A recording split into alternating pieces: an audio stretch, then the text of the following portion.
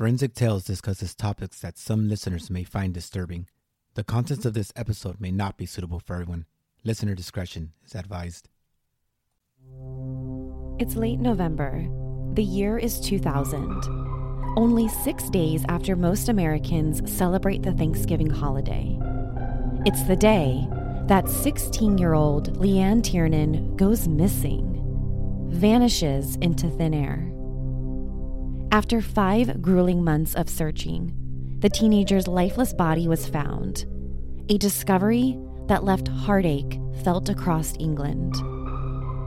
The murder of Leanne Tiernan became known as the first British murder investigation that used dog DNA profiling to catch a savage killer. How were police able to link dog hairs found on Leann's body to her killer? This is Forensic Tales, episode number 9, The Murder of Leanne Tiernan.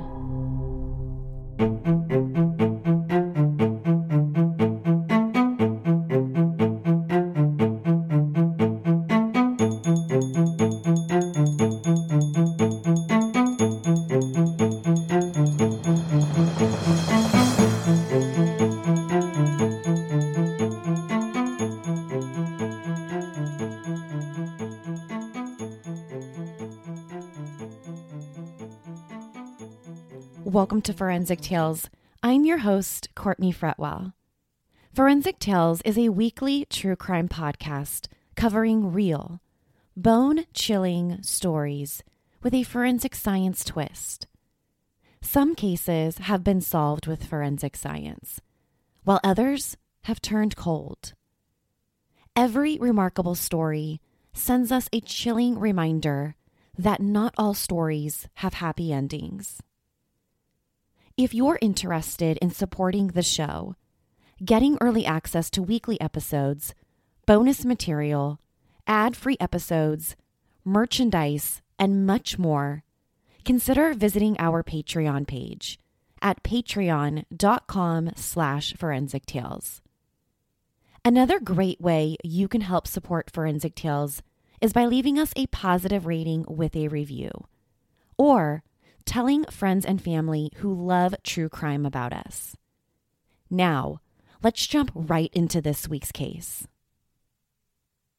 Leanne Tiernan was a beautiful 16-year-old teenager from Leeds, England, a place only about 170 miles north of central London.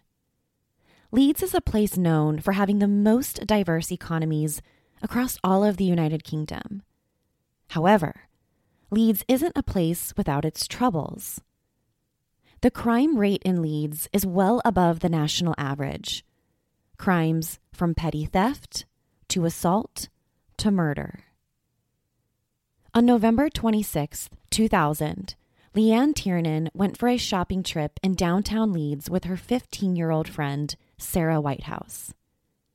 The teenage girls were last seen together around 5:50 p.m. that afternoon. After finishing the shopping trip, Leanne and Sarah said their goodbyes at Hewley Lane. Leanne parted from her friend and set off along a path into a wooded area of Hewley Gill. Leanne's friend Sarah arrives home and calls her friend, but was surprised to find out that her friend hadn't returned home yet. A realization that instantly caused Sarah's heart to drop into the pit of her stomach. Sarah wasn't the only one worried. Leanne's mother began to worry once her daughter's friend called the house and informed her that Leanne should already be home by now. At approximately 5:20 p.m., Leanne's mother decided to call her daughter's cell phone and find out for herself why her daughter hadn't come home yet. Leanne is 16 years old. It wouldn't be entirely uncommon for her to not immediately come straight home after the shopping trip. She may have seen another friend of hers on the way home. She may have gotten sidetracked. But Leanne's mother wasn't able to get through to her daughter. She called and called, but got no answer. Finally, after calling the cell phone several times, the call was cut off after only 4 rings, immediately sparking an intense fear in Leanne's mother's mind. At 7:00 p.m. that evening, Leanne's mother decides that something just isn't right. She calls the local police department to report her young, beautiful daughter missing. Something is terribly wrong. Because Leanne was only 16 years old and the circumstances around her disappearance were alarming, the police began a missing person investigation. Leanne had never done something like this before. Police officers started their search for Leanne around the streets where her and her friend Sarah were last seen. They arrived at Hewley Lane and saw absolutely no trace of Leanne anywhere. It appeared to police that the teenager simply vanished into thin air. During the investigation and the intense search for 16-year-old Leanne Tiernan, police knocked on more than 1,400 houses and 800 more along the route that they believed Leanne took on her way home. The police designated this route as Red Route, a half-mile radius of Hewley Gill. Police were confident that they were searching the same path and route that Leanne must have taken home that night. Police also collected DNA samples from over 140 men in the area and executed 12 search warrants at various locations. The community, alongside the police, were determined to return Leanne home safe and sound. They were willing to do anything and everything they could to find her. The police department's underwater search team searched a 3-mile area of the Leeds and Liverpool Canal. The unit even searched 32 drain shafts in the area to find any sign of the missing teenager. But after each and every search, investigators were coming up empty-handed, and the hope of finding Leanne alive was starting to fade. On December 3rd, 2000, 1 week after Leanne was last seen by her friend, police staged a reconstruction of the 2 teenagers' last known whereabouts. The scene was reenacted by Sarah Whitehouse, as well as Leanne's older sister, Michelle. Police set up the reenactment with hopes of jogging the memories of any potential witnesses who may have seen the girls that day. Police were desperate for any new leads. They were as willing to get as creative as possible to generate further information. As the case remained cold, a local businessman from Leeds put up a reward of £10,000 for any information leading to her safe return. A local supermarket chain even featured the missing teenager's face on milk cartons that were sold nationwide. All attempts at locating Leanne Tiernan came up short, and police kept asking themselves, where is Leanne? Could she even still be alive? As the search for missing 16-year-old Leanne intensified, the police received several tips and unconfirmed sightings. The information came in as far as from the towns of Doncaster and Blackpool. All tips and reported sightings led them no closer to her discovery. By this point, 9 long months go by without any promising leads in the case. Leanne's family and friends, including boyfriend Wayne Keeley, plead to the public for her safe return and for her to get in touch with them. Even after 9 months of searching, Leanne's family, friends, and boyfriend held out hope that she would return. On December 4th, 2000, police released an e-fit facial composition of a man who was seen walking a dog in the area where Leanne was last seen. An e-fit is a computer-based method of producing facial compositions solely based on witness descriptions. The man in the e-fit was described as being 5 feet 8 inches tall and a stocky build. He had a reddish face that may possibly be scarred. The man was wearing a black hat, a 3/4 length waterproof jacket, and dirty jeans. It was merely a man without a name. Months and months go by in the investigation without any sign of Leanne. Her family, friends, and the public remained hopeful until one terrible morning in August 2001.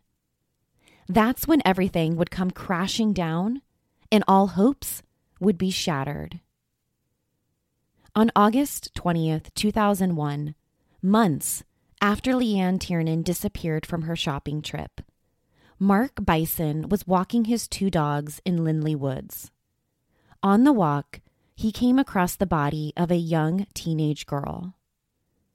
The coroners arrived on the scene, and the body was transported to the medical examiner's office for an autopsy. The teenager body was identified by her fingerprints as 16-year-old Leanne Tiernan, confirming everyone's worst nightmares. Shortly after the autopsy, police announced that Leanne's body had been wrapped inside of 9 green plastic bags sealed with twine. A black bag was secured around her head with a leather dog collar to keep it shut. Then, she was placed inside a floral pattern duvet cover. It was an absolutely horrible and terrifying end to Leanne's short life. It's almost unimaginable how someone so evil, so awful, could do something like this to someone who had their entire life ahead of them.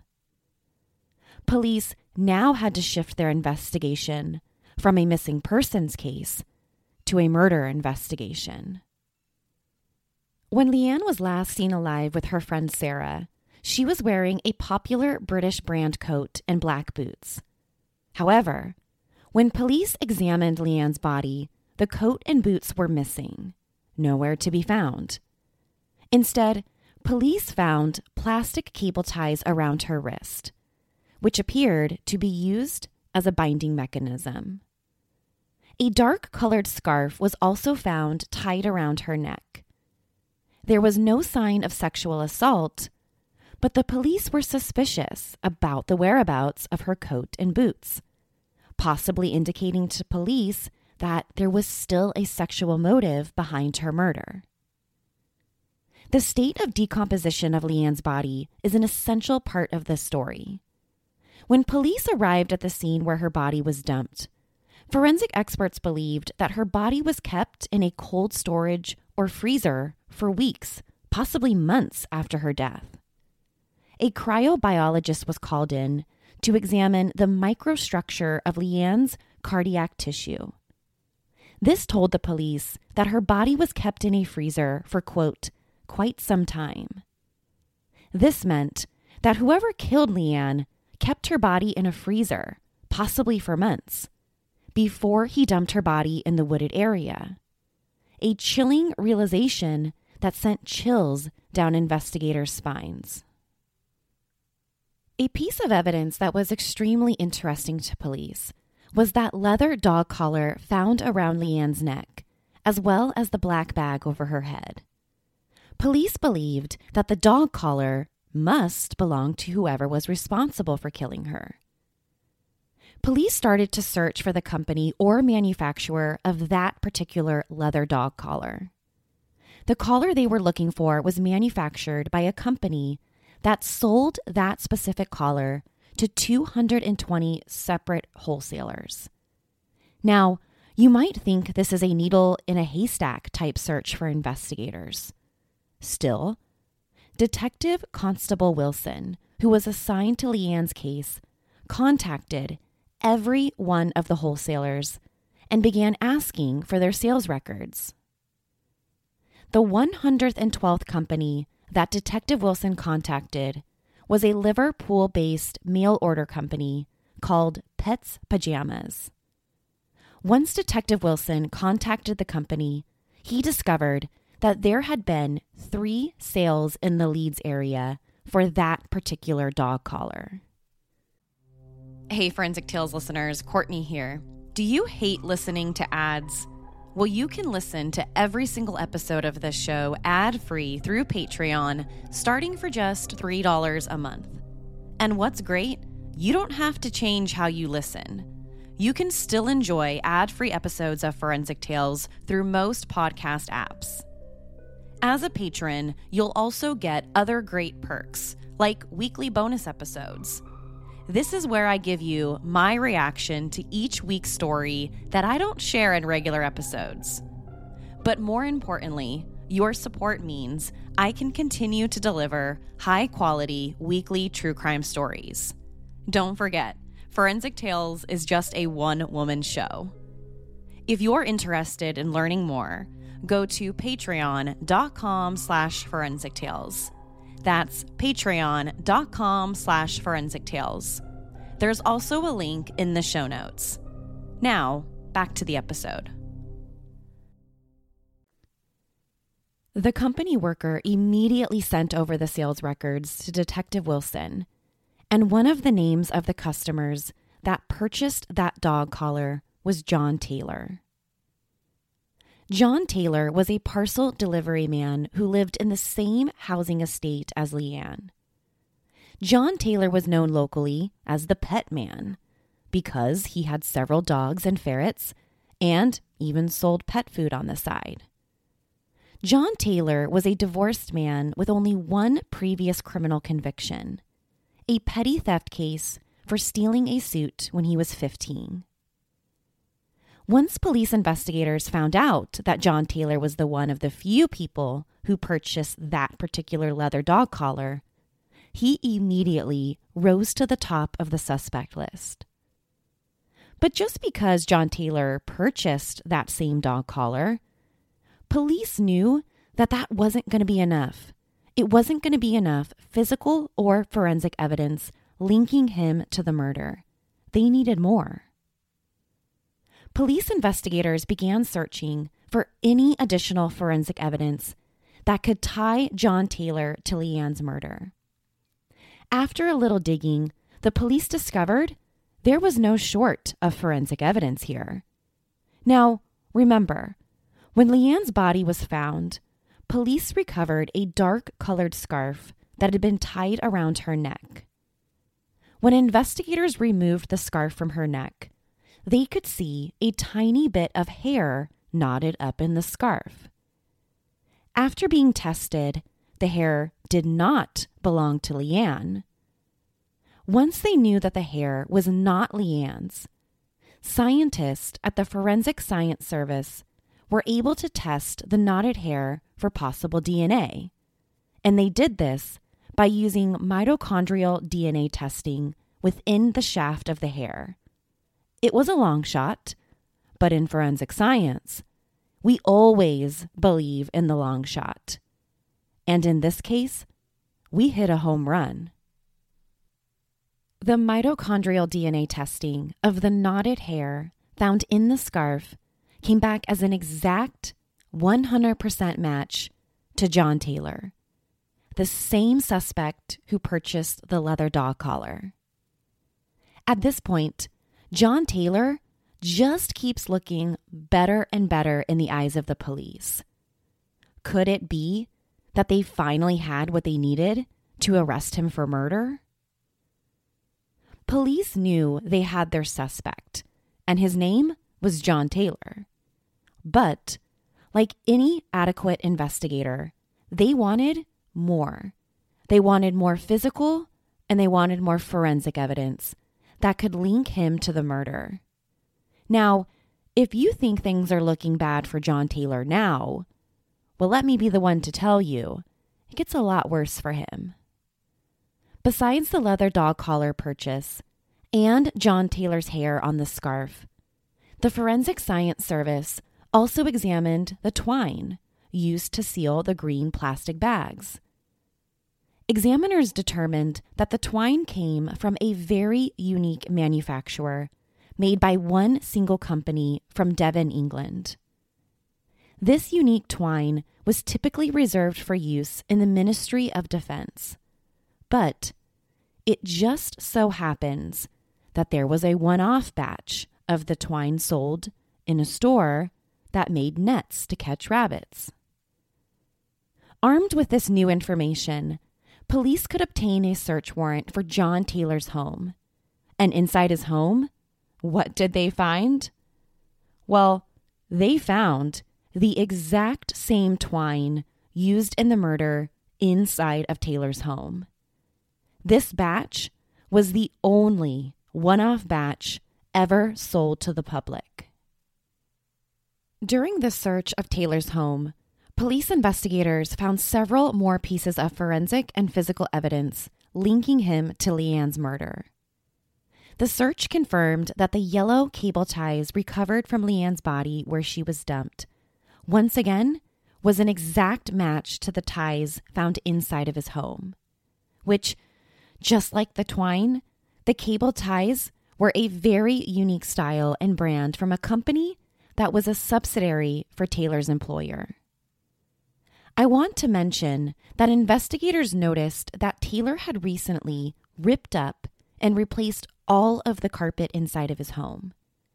Even if this is your first day on the job as a crime scene investigator or detective, if a murder suspect decides to replace all the carpet in his home, that is absolutely a red flag. Although the carpet had been replaced, investigators could still link the pink carpet fiber found on Leanne's clothing to carpet fiber retrieved from the floorboard of Taylor's home. Without a doubt, Leanne Tiernan was physically inside John Taylor's house before her death. Okay, let's get to my favorite part of the investigation and what makes this story the first British murder investigation ever to use dog DNA profiling. When police recovered Leanne's body from the dump site, they collected several pieces of what appeared to be dog hair from both her body and from her clothing. The dog hair samples were shipped to a crime lab across the world in Texas. Forensic experts in the States tested the dog hair with the hopes of being able to create a partial DNA profile of the dog. To everyone's surprise, including scientists, they were able to recover a full dog DNA profile. Unfortunately, by the time scientists in Texas were able to create this doggy DNA profile that would prove that John Taylor's dog was around Leanne Tiernan before her murder, Taylor's dog passed away. So, although investigators couldn't use the doggy DNA profile and match it to Taylor's dog, they were certain that John Taylor was their guy. And this case will forever be known as the country's first homicide investigation to use dog DNA profiling. The overwhelming amount of physical and forensic evidence led to John Taylor's arrest for the murder of Leanne Tiernan on October 16th, 2001, nearly 1 year after the murder. After his arrest, police went back to Taylor's house to perform an even bigger search of the property. And during this extensive search, police found 3 large chest freezers on his property, which tells me and tells the police that these were the same freezers used to store Leanne's body for months before her body was dumped. After his arrest, police sit down with Taylor, the man they are sure is responsible for Leanne's murder. It didn't take long for a confession, of sorts. Taylor admitted to the police that yes, he had kidnapped Leanne. He had walked past her, and just on impulse, just on a split-second decision, he grabbed her from behind, tied her hands behind her back with his dog's leash. Taylor then forced Leanne into his home when the two got into a struggle. According to Taylor, Leanne struck her head on the floor, causing him to use the scarf to pick her up. And this is when she died, accidentally. He told police that he never intended on killing Leanne, that after she fell and hit her head, he panicked. He didn't know what to do with the body. So, he decided to hide her body in Lindley Woods. During this conversation with Taylor, police straight out ask him, why? Why Leanne? Why did he decide to take her that afternoon? And Taylor's response was as cold as ice. He said, I don't know. John Taylor pled guilty to Leanne Tiernan's abduction in front of a judge in Leeds Crown Court on February 15th, 2002.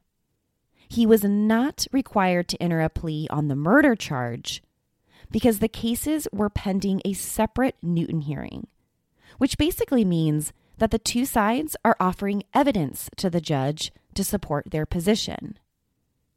Several months later, on July 8th, 2002, which was supposed to be the first day of trial in the murder case, John Taylor pled guilty. Taylor was sentenced the same day he pled guilty for the murder. And at the time of sentencing, the judge had quite a few words for him.